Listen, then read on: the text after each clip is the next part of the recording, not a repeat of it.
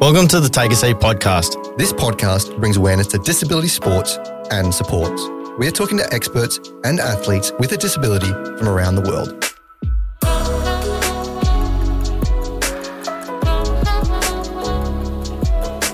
Before we get stuck into this episode, we want to say a massive thank you to our sponsor, the Suncoast Spinners.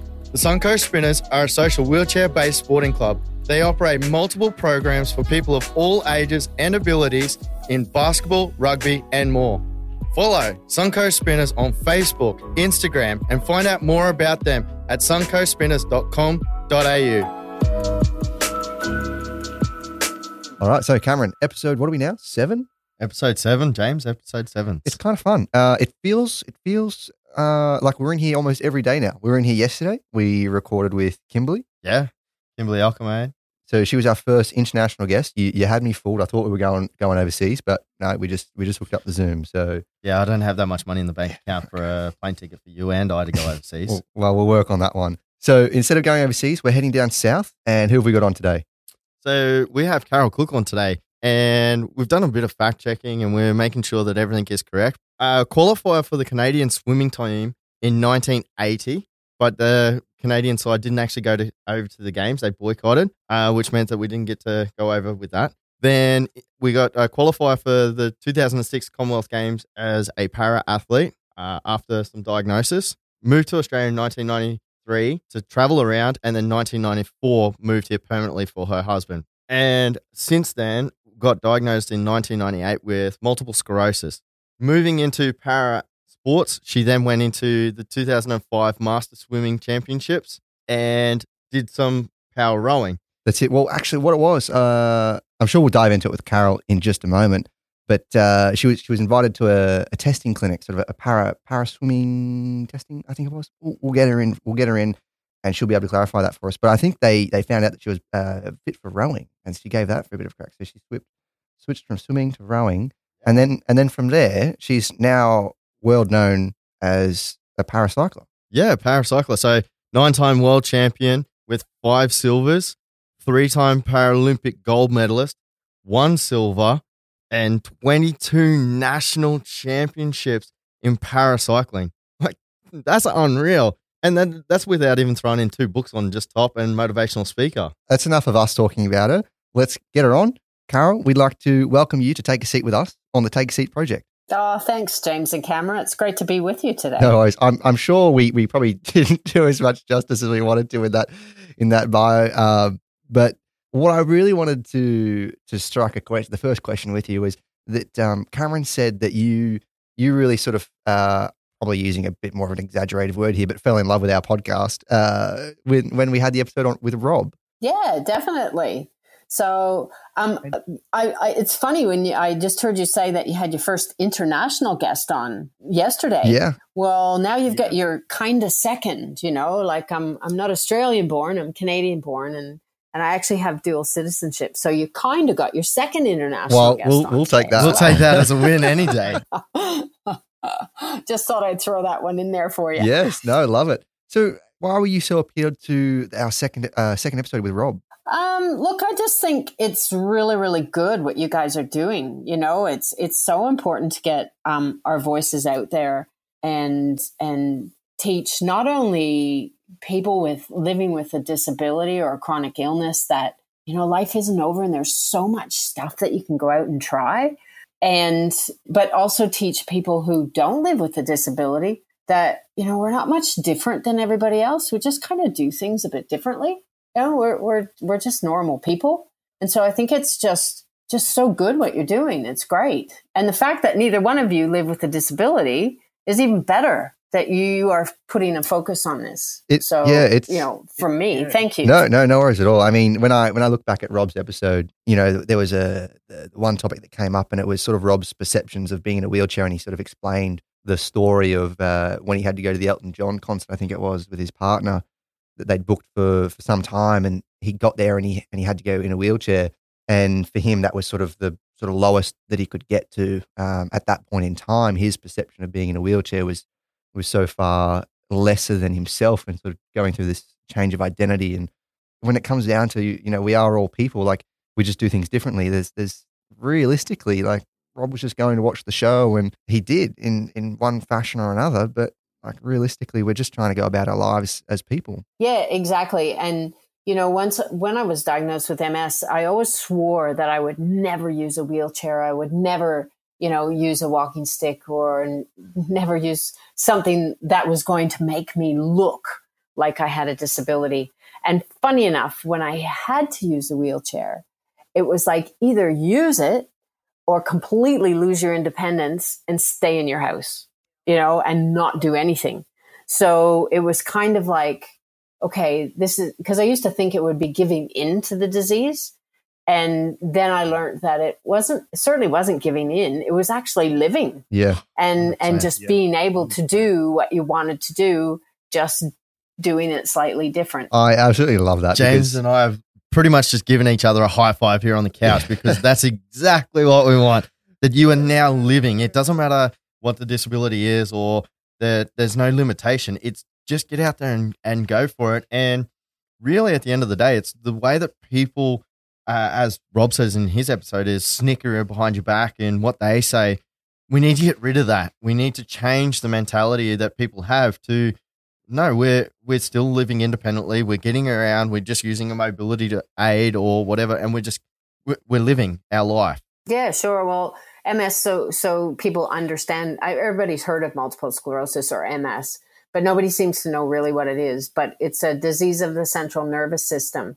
So it can affect anything that your nervous system runs, which is your entire body, obviously. So my body thinks, my immune system thinks that there's something wrong with the myelin, which is the fatty substance that covers the nerves, and lets the messages go through your nerves safely. And so my body thinks there's something wrong with that myelin, so it attacks it and makes these little breaks along a nerve. That's the multiple. And sclerosis is Greek for scarring. So that's those little breaks of the myelin. And so when a message gets to that break, it kind of stops and it goes, "Ooh, it's not safe to pass." Now it might slowly get across or it might stop completely. I'm lucky that I have relapsing and remitting MS, which means that my body can attack the myelin, but my myelin can still rebuild itself. So I might have issues for, a day. It might be issues for a couple months. Like there's no rhyme or reason to how long that myelin will take to rebuild, but it can be anything. So like you said, when I ended up with balance issues, I would walk down our hallway. We have a Victorian terrace house, so it's a really long hallway. And I literally would be like a ping pong ball, and I would lose my balance and bounce from side to side, like hitting the wall. Like it was just, I looked drunk actually. I'm really good at a party because I cannot drink anything and look like I'm having a really good time. So that was one issue. Fatigue is massive. So there's times where I could sleep for 8 hours and wake up and still feel like I haven't been to sleep. My body feels like it's part of the bed, that there's 2 tons of concrete on me. I'm so fatigued that I can't get up. The other thing is, when I first was diagnosed, it affected my eyes. So I ended up with double vision. My eyes felt like they were shaking side to side.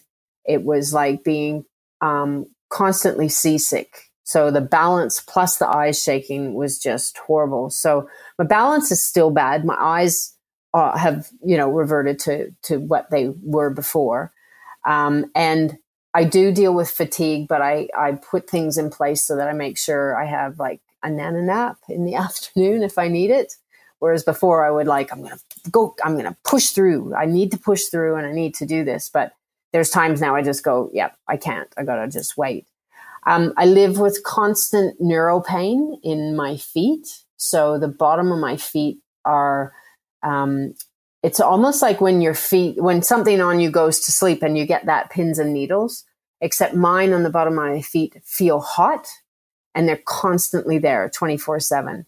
If I get tired or my internal core body temperature goes up, those pins and needles get hotter, and it gets to the point where you feel like you're walking on coals. And I know after a race in Austria once, my feet were so bad. I was in tears when I crossed the finish line, and I turned to the coach and I'm like, get my shoes off Not that that's going to make it any better, but just that enclosure makes it feel horrible.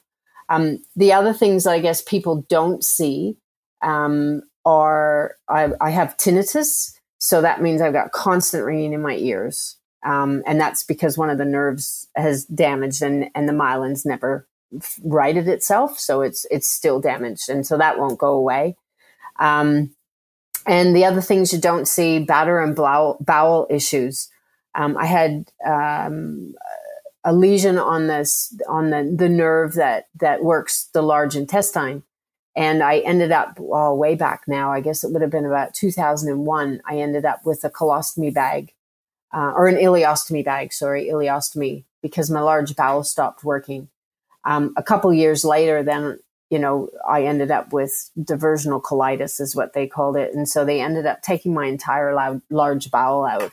So those are and bladder stuff. Those are the things that most people won't talk about because, well, you're not going to, are you? You're not going to go out in public and say, yeah, I have a problem with my bowel. But those are the things that people don't see that I deal with on a daily basis. And if I get tired or, again, hot, I'm very heat intolerant. Great country to live in. Probably the best place to live is Melbourne or probably Tassie. In fact, people with MS, if you look at worldwide, the most people that get diagnosed live farther away from the equator than people who live closer to the equator. So if you look at Australia, your per capita diagnosis is more in Tasmania than it would be in Queensland. So they know that there's some kind of environmental factor because nobody knows why it happens. That's really interesting. Yeah. And obviously there's no cure yet. But the farther away from the equator you live, the more chance you have of being diagnosed with MS, which is just bizarre. And we're heat intolerant. So once my core body temperature goes up, all my symptoms get worse. So I'll get pins and needles in my hands, or I can't feel my fingers, or I get more fatigued. So yeah, those are the ones I deal with. In the past, I've had relapses where I've become basically a quadriplegic. I have to learn to use my arms and legs again, just depending on where my body attacks that nerve in the nerve system. So, yeah, so much. Can you talk us through your swimming pathway in Australia? So you moved over, so you came over in 1993. You travelled a year, and then you met your husband to be a year later in 1994. No, I actually met him in 93. So I was a police officer in Canada. And I was a bit jaded. I didn't know whether I wanted to keep continuing doing that job. So I took a year leave of absence and I came over to travel. And I tell you, I had the best year ever. I had an old 76 Ford Falcon, dual fuel. I had LPG and petrol. Oh, yeah. And I drove 37,500 kilometers around the country. It was just awesome. And met so many people. It was just amazing. I came back to Melbourne where I had my home base and went to the local North Q football club and knew nothing about Aussie rules football, but just looked at it as a game where guys went out in the field and crunched each other. It was hilarious. And I was in this football club and this guy walked in and I'm thinking, does this guy realize he's in the city? Because he had a dry as a bone on. It was winter. It was cold and wet. And, he looked like he'd just left his horse somewhere and come into the club.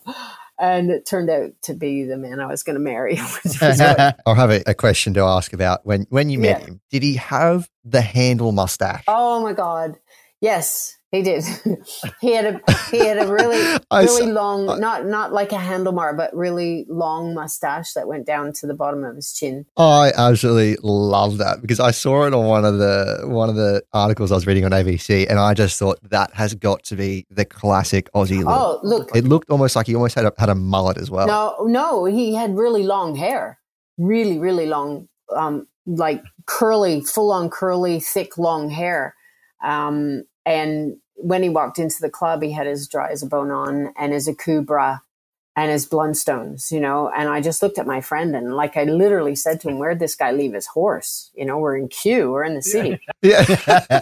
So he swept you just clean off your feet from that moment and there was no looking back. It was just Love at first sight. I wouldn't say that, but it probably. I think I was more like intrigued by this man who walked in, like we're in a city and he looks like, you know, the man from Snowy River type thing. It wasn't long before he swept me off my feet. But my year ended, like my year leave of absence ended in November of 93, and I had to actually go back to work, which was, I realized I didn't want to be a police officer anymore, but I had no money left. I had nothing, like I had to go back and earn some dough. And Russ and I traveled back and forth for about 8 months, and he proposed. And a couple months later, I left the force and moved down here in 94. So from moving and leaving your job over in Canada, how did you get into this Paralympic expertise career? Oh God, sometimes I wonder.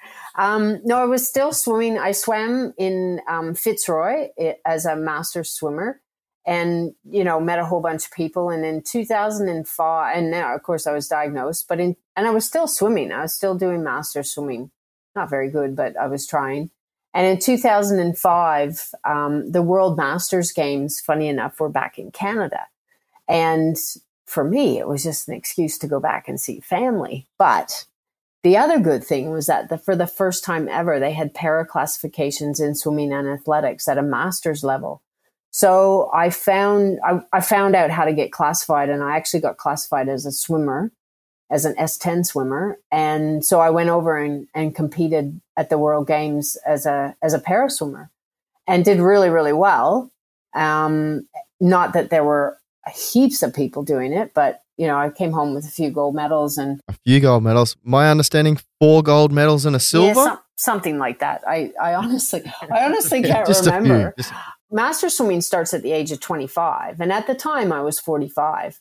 And I don't know if Paralympics, well, they were Australian Paralympic Committee at the time, known as that. I don't think they realized how old I was. And I ended up getting an email saying, "Oh, come to a talent search day." And I'm reading this thing. I'm thinking, talent search day? My God, that's usually for kids, isn't it? Like kids or early 20s. And I was 45. And so I sent an email back to the gentleman. It was Tim Matthews from Paralympics Australia who had sent me the email. And I said, "Well, I'll come, but do you have any idea how old I am?" And he replied to me and said, "No, doesn't matter. Come along." And when I showed up, there was all these parents there with their kids, right? And they're looking at me like, "Where's our kid?" And I'm like, "Hey, I'm here for the testing." So that day I ended up being 24 years older than the oldest person who was there doing the testing. And so I went through it all with the kids. And a couple of weeks later, I got a letter saying, "We want you to take up the sport of rowing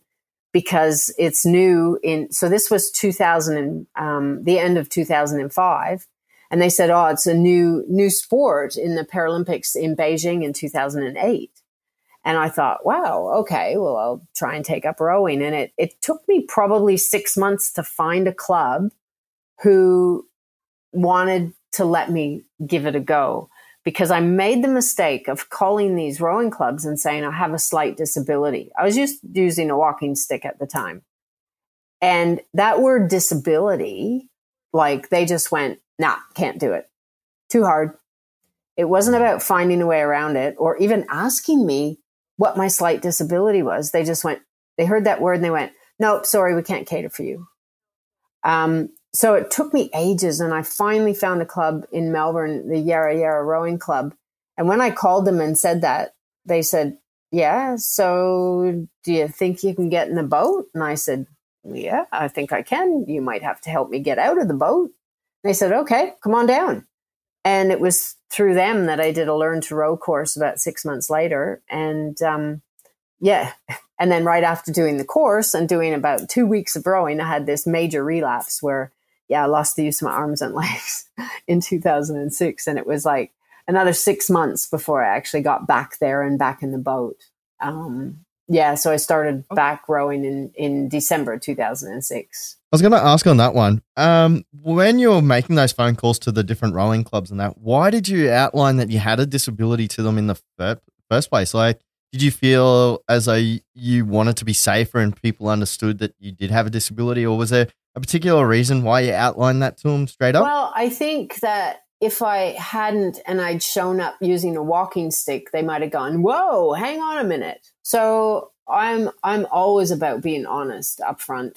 And, you know, I think now, and I think that I hope within the rowing community, I was the start to them being more acceptable of people learning to row if they have a disability, because there are a lot more clubs now that are very accepting of anybody coming to try and row. And it certainly wasn't like that when I started, but it's certainly changed a lot. And, you know, it shouldn't, even if you're in a chair, it shouldn't preclude you from rowing, because there is a category where, you know, people who are in chairs row. And so at least we were able to get that going once I was in a club. Is it the same sort of feeling or the same sort of culture that was in Yarra Yarra Rowing Club that you now find in the St Kilda Cycling Club? That sort of inclusive nature where it doesn't really matter at all if you have a disability or not, but there's a way of doing it together? Yeah, definitely. St Kilda Cycling Club are probably the most inclusive club that I've been involved with. The first club, because your listeners won't know, I don't ride a two-wheel bike. I ride a tricycle. And I like to say it's like a little kid's trike on steroids. Just don't tell the drug testers that. It's a normal bike, and where the back wheel would normally be, there's an axle that fits across, and I've got two wheels just because of my balance. So when I'm out riding, man, I still get stupid comments from stupid grown men about being on a tricycle. But when I first started riding, I joined another club, and I won't name them, because there was another para rider there, a paracyclist. And they had never seen a trike. Well, I'm the only female trike rider competing in the country. So right now, we've got a couple others, but they've stopped competing, and they're up in New South Wales. So when I went to the club and I said to them, I want to race in the crits, they were like, oh my God, what do we do? So they put me with the kids. So they put me with the 9 to 12-year-olds and gave me all kinds of rules, even though I'd paid to do this race. Gave me all kinds of rules I had to follow. I couldn't get in the bunch with the kids. I couldn't go into a corner first. I had to stay out on the outside of the bunch with they had like marshals that rode with the kids. And and I thought, why am I paying to race? This isn't racing. I'm being a marshal, really. And so at the age of 50, to be told you have to race with the 9 to 12-year-olds was pretty demeaning, I must say. When I changed to St Kilda, I made a phone call to the lady that ran the crits, and I said, okay, can I ride in the crits? And she goes, yeah, why not? And I said, oh, do I have to ride with juniors? And she goes, of course not. We'll put you in the C grade women, which was the lowest grade that they had speed wise. And I was like, oh, okay, that's great. And, you know, since they've been so inclusive. We've had hand cycles race. We've had tandems race, you know, myself racing. So yeah, nothing's too hard for them. It's not about that saying, oh, it's too hard, we can't do that. It's about, okay, let's find a way to make it happen. That's what St Kilda is like. The similarities between St Kilda Cycling Club and the Yarra Yarra Rowing Club, what was really the difference in allowing you, or what had to be done to allow you to compete or race alongside anyone? Well, with Yarra, it was, you know, when I rocked up with a walking stick and stuff, it was more about them just saying, what do you need to get in the boat or get out of the boat? They asked the question of, what can we do to help you do this better? And that was great.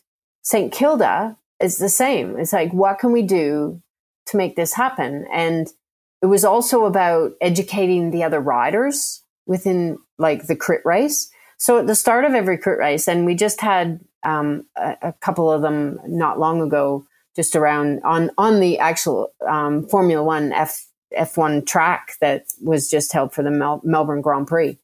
And so we did 3 crits there. And so at the start, it was just about me saying to all the girls, look, don't worry about how wide I am. I know my width. I'll stay away from you guys. I'm not going to cause issues. You just keep your line and do what you're going to do. And everybody just goes, oh, okay. So it was just about letting me take part, even in the bunch rides during the week. I'm smart enough to know that I'm not going to be, doing rolling turns and sitting in the middle of a bunch when I'm like so wide at the back, 750 mils wide at the back.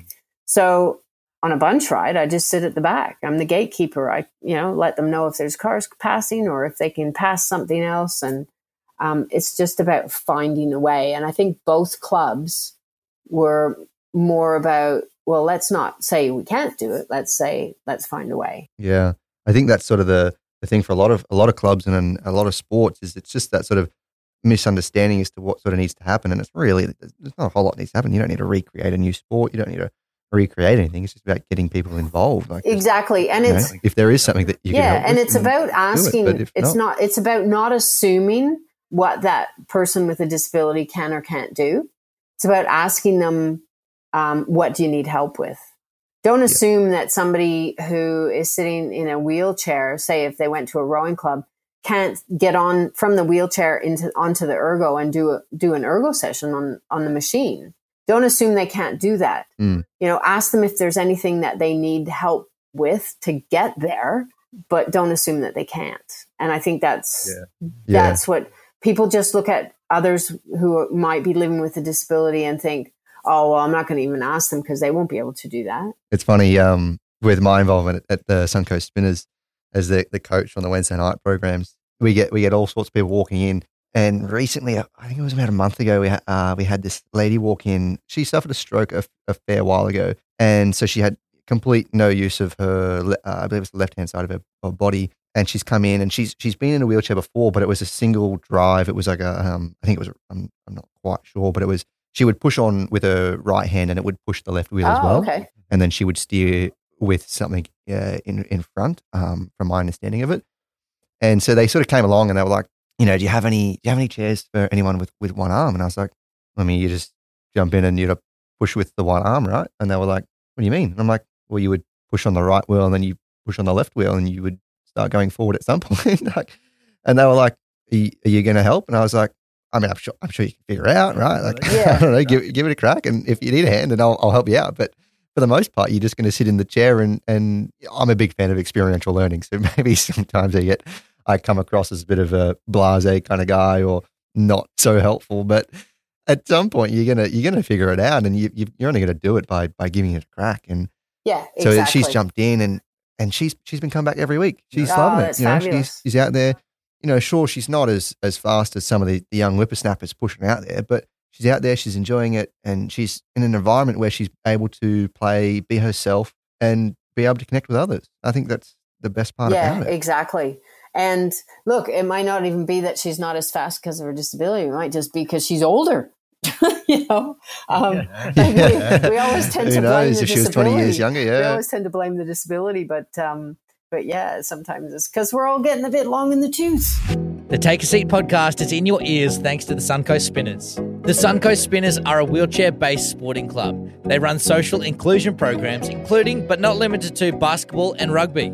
If you want to get involved with the Suncoast Spinners programs, you can just rock up at Mergen, Morayfield and Sippy Downs on Wednesdays, Fridays and Saturdays, or contact them on Instagram, Facebook or their website www.suncoastspinners.com.au. The Suncoast Spinners programs are for people of all ages and abilities. They're looking for players, officials and volunteers to help with all of their programs.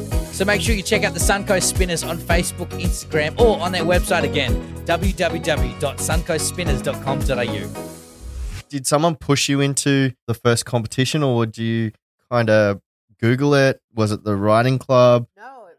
How did you actually compete in your first tournament? That's quite funny because I was still rowing and we were having some issues with Rowing Australia with the crew that I rowed in. So my category was in a 4, so a coxed 4, when there were 2 men and 2 women. And the other woman in the boat, Alex Green was her name back then. She's Alex Lisney now. She lived in Sydney, and I had a trike built here in Melbourne. It was a big steel frame, 22 kilo trike, full frame trike that this guy had built for me so I could ride back and forth to rowing training. And funny enough, when we were having issues with Rowing Australia, they didn't really want to deal with our crew. They didn't want to worry about a 4. I was still fighting them about that. And Alex gave me a call, and because she had switched to cycling. Somebody had asked her to try track cycling. She has cerebral palsy. And so she called me and she goes, Carol, there's a trike category at the Paralympics. I said, what? She goes, yeah, there's a trike category. She said, you should come up to nationals in April and do the road race and the time trial. And I kind of laughed and I said, Alex, I know nothing about racing bikes. She goes, so just come up and ride them. Like just do the race. And I was like, okay. So me and my 22 kilo steel frame trike went up to Queensland. Funny enough, Qantas wouldn't fly it because I had no bike bag or bike box I could put it in. It was a full frame. Like you couldn't take the back end off. So I'm thinking, how am I going to get my trike up to Queensland? So I had a friend in the garment industry who had a truck going to Queensland. So my husband made this corrugated box. We stuck my trike in it. The truck drove it up to Queensland. It took 4 days to get there. Dropped it off at the hotel I was staying in. And then at the end of it all, picked it up and took it back to Melbourne, which was, quite hilarious. And I got that done for free, which was great because of my friend. But I got up to Queensland and I remember the road races around the Glasshouse Mountains. And Alex and I drove around them and I just looked at her and I said, oh, this is going to be so embarrassing when I have to get off this heavy trike and walk up these hills. And she was like, don't worry, I'm on 2 wheels. I might be doing the same thing. And that was my first foray. My trike didn't meet any of the specifications that it needed to for a proper race, like for the commissaires to actually let you race. So there's rules within the UCI, the head of all the cycling around the world, that on a trike, you must have a brake on every single wheel. And I didn't have that. Oh, wow. I just had a drum brake in the middle. So for the time trial, they let it go. But you also need a safety bar at the back of the trike that comes out just a little bit out from the 2 back wheels and goes across so that nobody can come in between the 2 back wheels.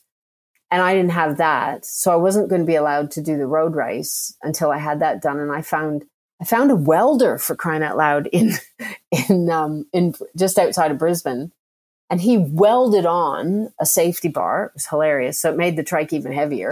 And we were able to weld on. They wouldn't let me they let me go on the time trial with what I had. But the road race, I needed to work out brakes for the back wheels. So he welded on another piece of steel across the top. And we put caliper brakes on the wheels so that I actually had some brakes. So I did that in like a matter of 2 days. It was just ridiculous. But I did the time trial the first day and I just rode. I just jumped on and, went out and back. And the head coach came up to me. His name was Peter Day at the time. And he says, oh my God, where did you come from? And I looked at him and I said, Melbourne. And he goes, no. I mean, in the world of cycling. And I said, oh no, I'm a rower. I'm just here to have a bit of fun. And he looks at me and he goes, no, you're a cyclist. He said, you just smashed the qualifying speed for the national team for the WT2s. And I looked at him and I went, oh, what was that? And he went, you don't even know what the time is. And I said, or the speed is. I said, no, I know nothing about cycling. And so he told me what it was. And he just shook his head. He goes, I need to talk to your coach. And I just stood there looking at him and I said, well, keep talking then, because I'm it. I've got a rowing coach, but I'm it for cycling. And he just shook his head and said, we need to find you somebody to coach you. And so, I made the team after my very first race because of the speed that I'd gone. And we had 2 months later, we had the first ever World Cup in the Southern Hemisphere in Sydney. And the rest of the world came and I won both the races for the women. And I remember standing the last day because I drove up there and I remember standing the last day at the hotel getting a cup of coffee. And Peter looked at me and he said, so are you a rower?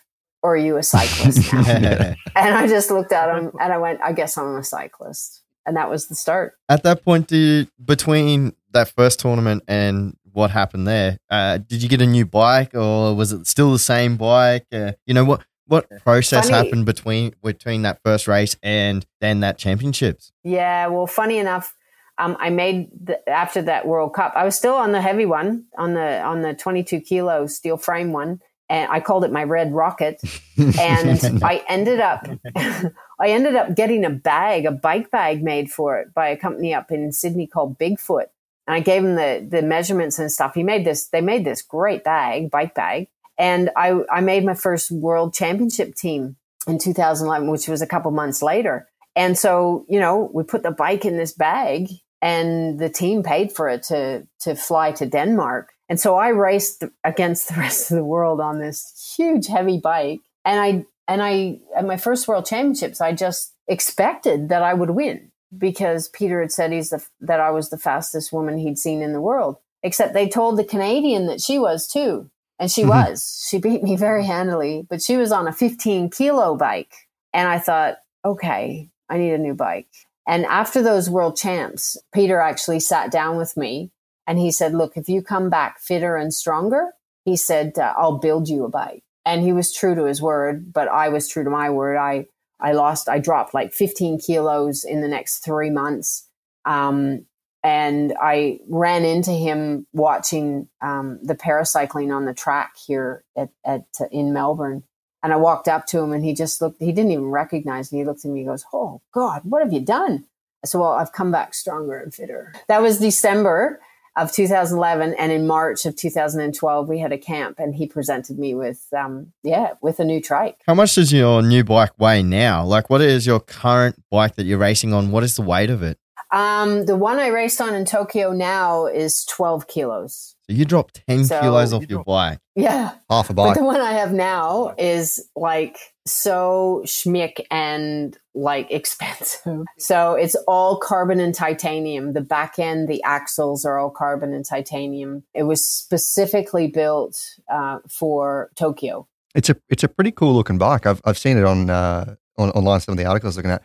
Give it a gaze if you've got 30 seconds. Check it out. Carol Cook's tricycle. It's a really smick looking bike. It is true to its word, as close as possible to any sort of racing bike that you would look at from any of the top tier riders. The front end, the front end of both the road frame and the time trial frame are both Argons, which funny enough are Canadian made, which I think suit me well, being Canadian made.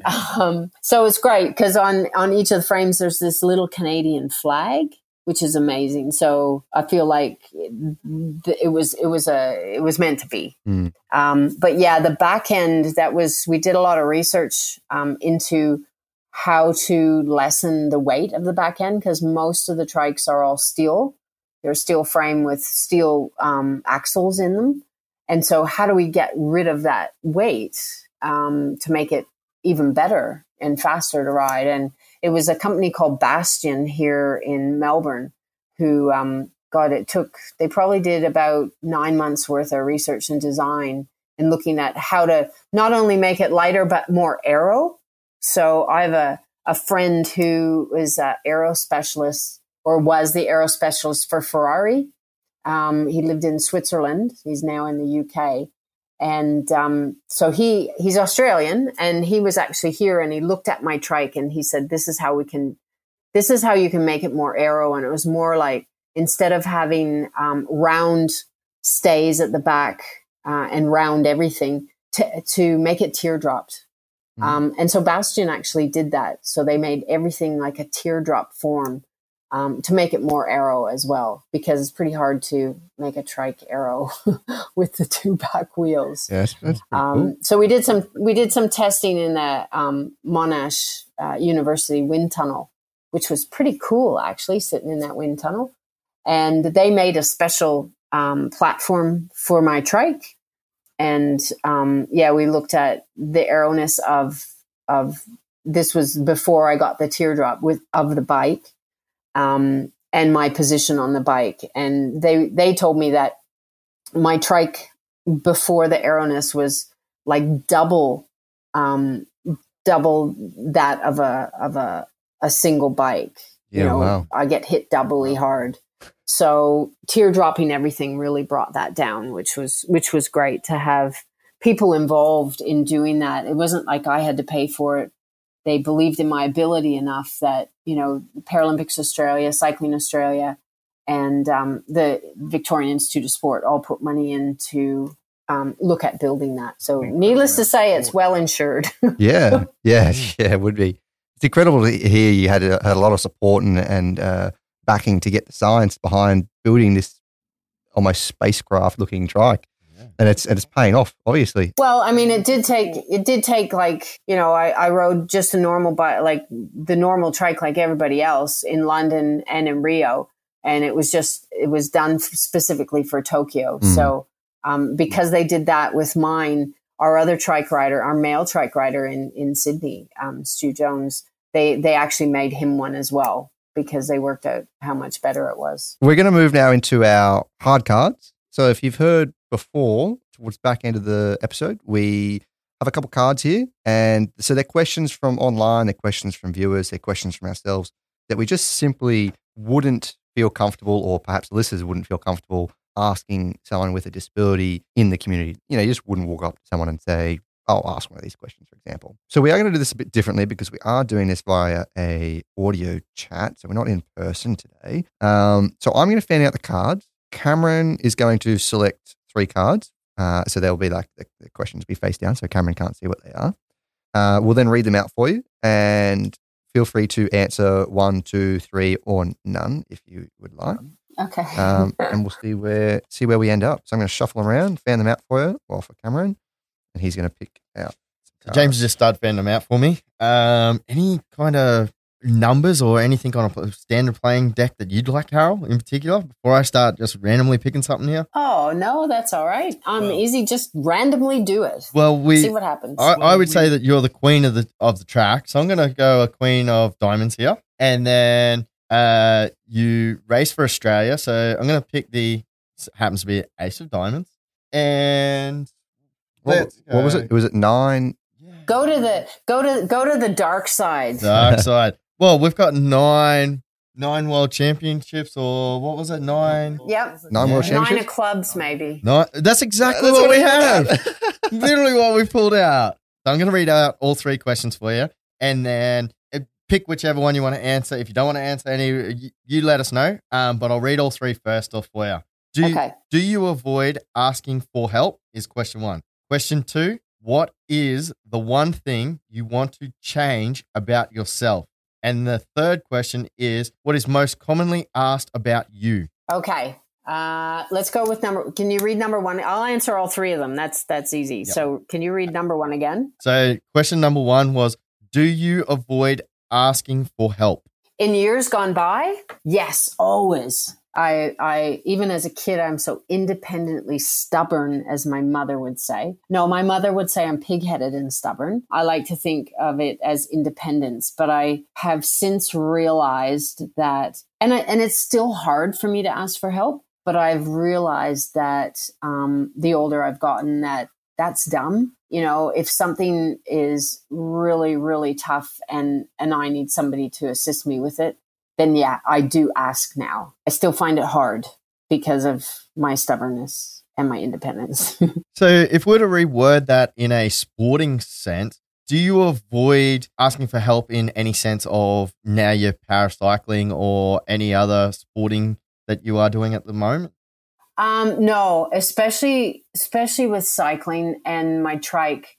I try to be as independent as I can, especially when you have to pull it apart and pack it, and you get to your destination. And I know there's other cyclists who need the mechanics to help them more than me. So I'll do as much as I can. But if there's something I just can't do, because sometimes my hands just don't work properly, then I will ask for help. I'm not, before I would never, ever, I'd struggle and I'd get pissed off about not being able to do something. Now I just go, can't tighten that. So you guys are going to have to do it. So no, I'm, with my sport, I'm quite happy to ask for help. So question number 2, what is the one thing you want to change about yourself? I guess it's funny. I guess people always are hard on themselves. We're always a lot harder on ourselves than other people are. And I used to, growing up, especially as an athlete, you'd look at somebody else and think, oh, I want to lose 10 kilos or I want to be like that person or whatnot. I think now that I like to say I turned 20 for the third time last year. So it hasn't made me older. It's just made me wiser. Yeah. And there's not a lot that there's not a lot that I would want to change about me. The one thing is that I can procrastinate quite a bit. And I'd like to change the fact that I put things off. It's called a monkey brain. I don't know if you've ever heard about it. We all have a monkey brain. You sit down to do something and then something distracts you and you get involved in something else and then something else distracts you, or you get on to look at bloody Facebook or something, and then that original thing that you were doing just gets left behind. So I'd like to procrastinate just a little bit less, I guess. It's funny that you should say that you've turned 20 for 3 times for Paris 2024. So my understanding is that you are going to try and compete at Paris 2024. How old will you be at Paris 2024? Well, look, I never set my sights that far ahead. Everybody else keeps telling me that I'm going for it, which is quite funny. And after Tokyo, when I crashed in the road race, it kind of left some unfinished business there. So in Tokyo, I would be 63. But what I do every year is I just set my goals for that year. I get through that year and then I see, okay, am I going to progress and go into the next year? I've always said that I don't ride and I don't train to make a team. I do it because I love it. And I think anybody who gets into sport, don't do it because somebody's telling you to do it or somebody's saying, oh yeah, you can make this team. Do it because you love it, because then it's not a chore. I don't mind getting up at 4:00 in the morning and being on the bike at 5 to go meet a bunch of people to ride, because I love it. And to me, it's not motivation that's needed. It's just commitment to doing what I enjoy. So 63. Well, we'll see what happens. Yeah. The last question here from the cards that we have is, what is the most commonly asked about you? Oh, funny enough, it's there's two things. One, people that I don't know. Funny enough, I'll be walking down the street or I'll be somewhere, whether it's at a coffee or the other day I was having a test at a hospital and on my hand, and the professor doing it just didn't know my background, like my health background. And you walk with a walking stick and invariably everybody says, what'd you do to your knee? And it's like, I didn't do anything to my knee, thanks. It's to stop me from falling over, like a drunk. So that is from most people that I don't know. What did you do to your knee? And from people that I know, it's like, when are you going to retire?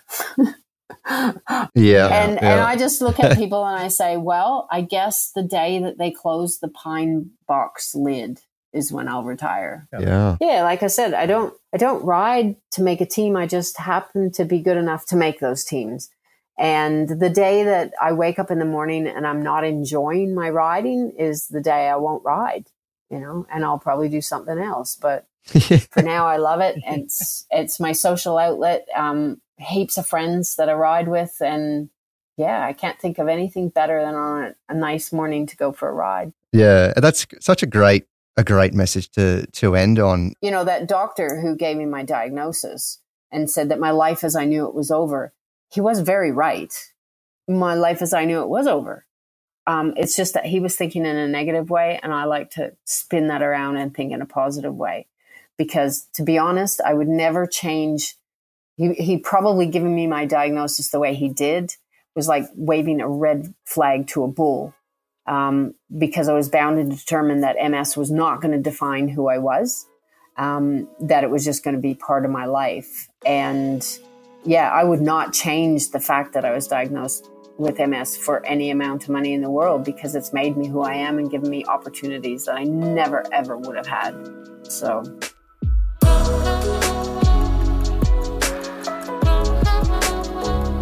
Thanks for listening to this episode. We appreciate you rating and reviewing the podcast, but most importantly, sharing it with people you think it will impact the most. Before we go, again, a massive thanks to our sponsor, the Suncoast Spinners. The Suncoast Spinners are a social wheelchair-based sporting club. They operate multiple programs for people of all ages and abilities in basketball, rugby, and more. Follow the Suncoast Spinners on Facebook, Instagram, and find out more about them at suncoastspinners.com.au.